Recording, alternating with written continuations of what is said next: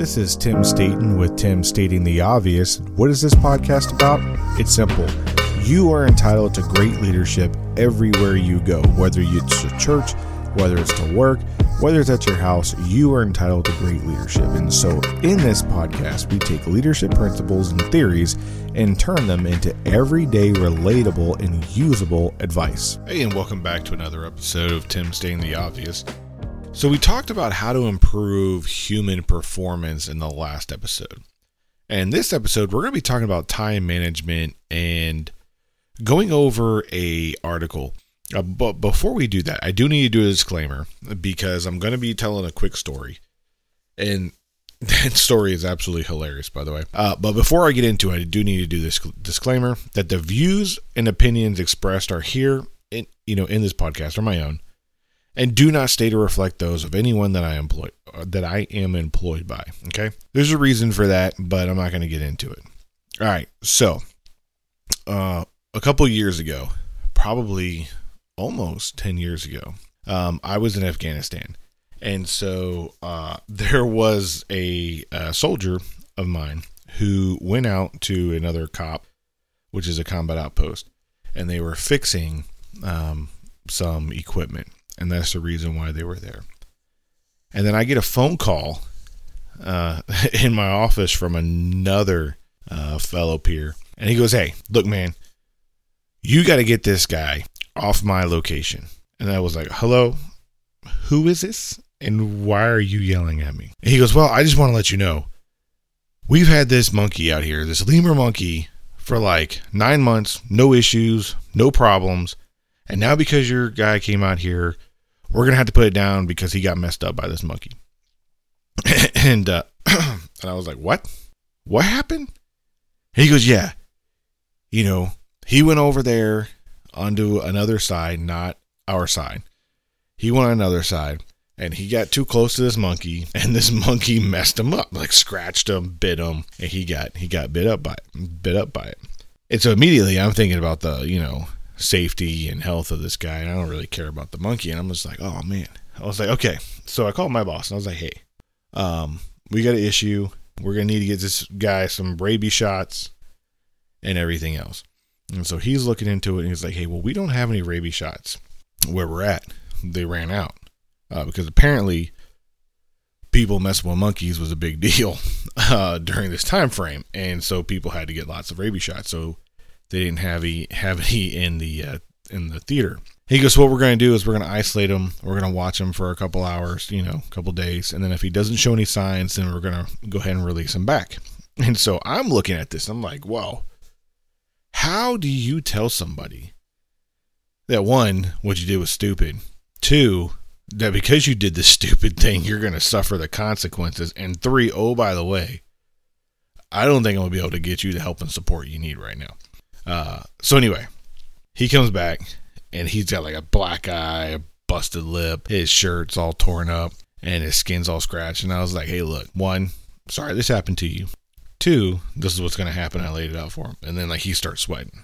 He's like, what do you mean that I'm not going to get a rabies shot?" "Well, there's nothing to give you. There's nothing here. So we're going to wait. And if you develop and show signs, then they'll evac you out. And then you'll go ahead and get the shot. And it's going to be extremely painful, but at least you won't die. And you'll be okay. We'll figure this out." So they ended up taking the animal, did an autopsy on the animal, and tested it, and it didn't have rabies, so he was okay. But then I was like telling him all the other diseases that he could get from messing with this monkey, and he was like even more. Like rabies was the least of his worries at this point. Like you could have gotten like some fatal disease from this monkey and died. But luckily he didn't, and he is okay.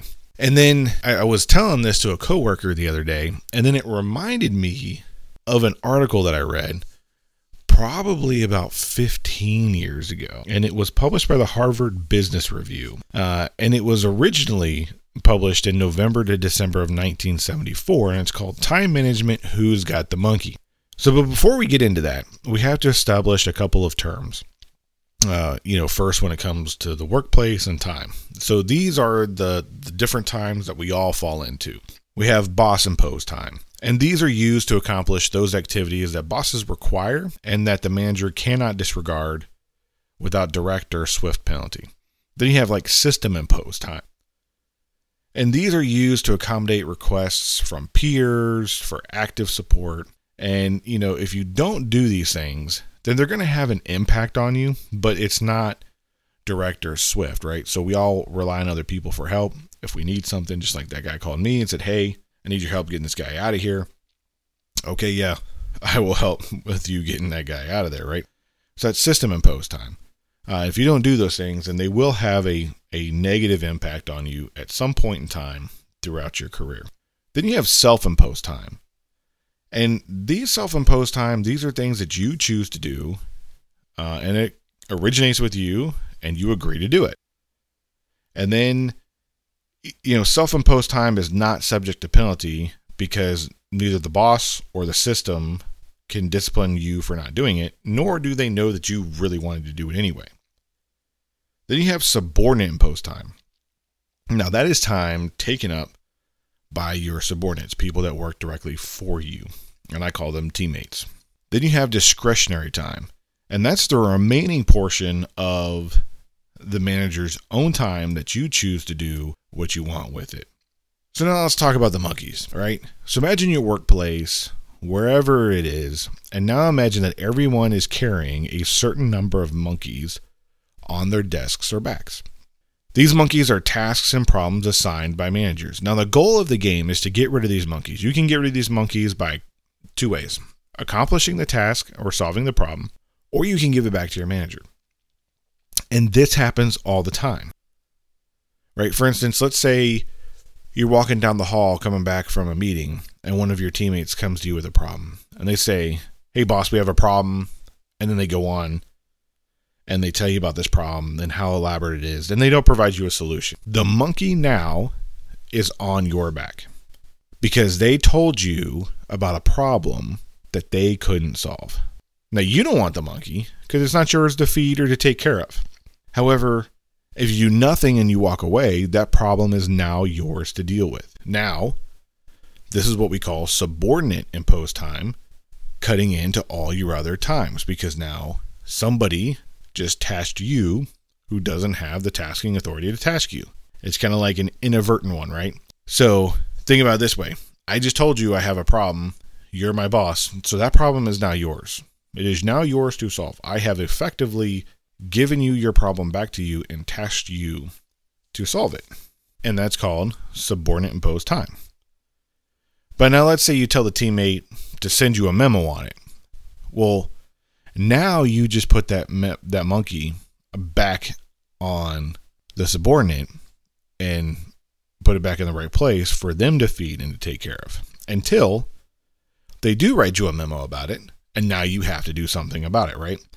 So you can see how this ping pong can go back and forth of who's got the monkey, who's feeding it, who's taking care of it, and what are we doing with it to solve problems. In some cases, people just don't want to deal with the problem, so they give it back to the leader and have the leader solve it. And in other issues, then maybe the person needs help to solve it. But we're going to get into that. But this is just one of many examples that you face as a leader and a manager. Your goal should be to reduce or eliminate the subordinate imposed time. Because if you're working their problems and issues, then they become underworked and you become overworked and bogged down. You can't see the bigger picture on things. As a leader, you have to operate in your boss and system imposed times. Then maximize your self-imposed time. Then the discretionary time is spent helping those on your team without working the problem yourself.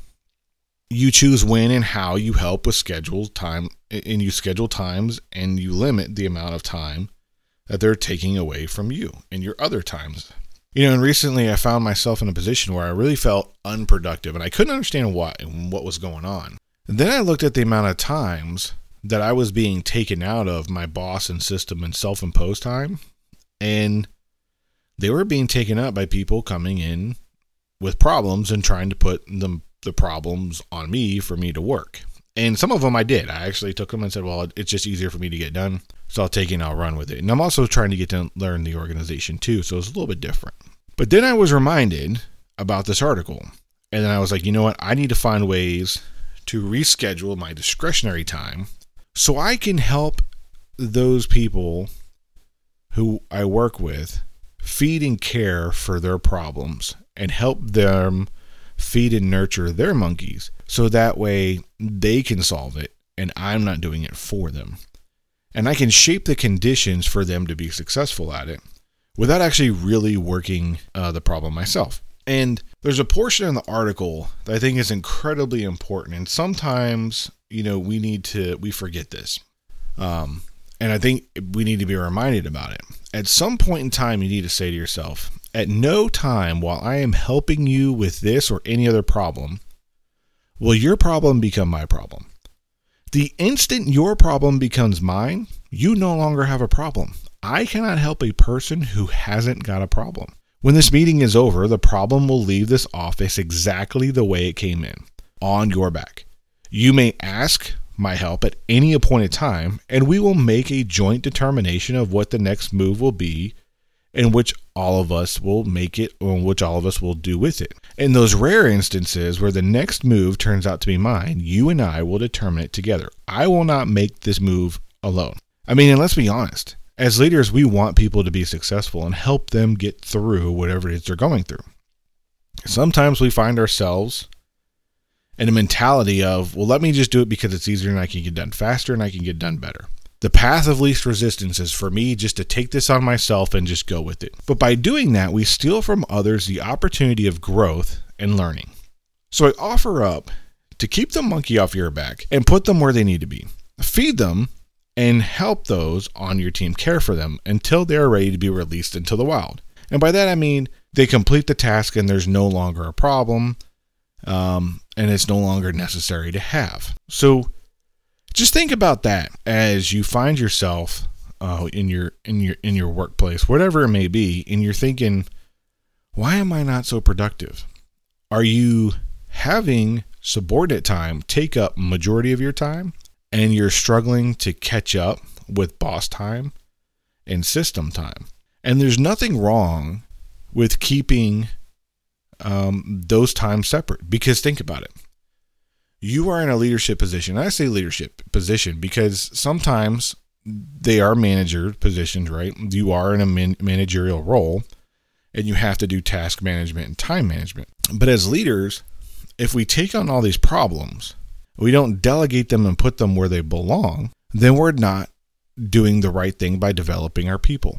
We have to maintain that objectivity, and we have to carve out enough discretionary time to help people work through those issues. We have to help people work through whatever is going on. So I just wanted to end with that, is that this isn't about not accepting responsibility. This is about putting responsibility where it belongs and helping people work through it. And if you're constantly taking on everybody else's problems and tasks, you're going to find yourself as a leader overworked, bogged down, and you're not going to be able to help anybody else. You're not going to be able to help people get through their problems because you're working all of their problems on your own. So just think about that for a minute. And if you haven't read the article, I would highly recommend you go read the article, Management Time, Who's Got the Monkey, by Harvard Business Review. It's a really, really great article. It's a really quick read, about 5-10 minutes, depending on how fast you read. So I just want to thank you for stopping by and listening to this episode, and I hope you enjoyed it. Before we go, I'd like to ask you a favor. If you could please share this episode with one or two people who might like this topic, and if you haven't followed or subscribed on whatever platform you're listening to this on, please go ahead and do that. And if you haven't hit that alert icon, please go ahead and do that as well, so that way you know when we have a new episode and it's released. If you got some value out of this episode, please leave a review so we can help spread the show with other people who might not have discovered it yet, or a rating. And I really appreciate it. Thank you for stopping by and listening to this episode. I'm Tim Staten, stating the obvious.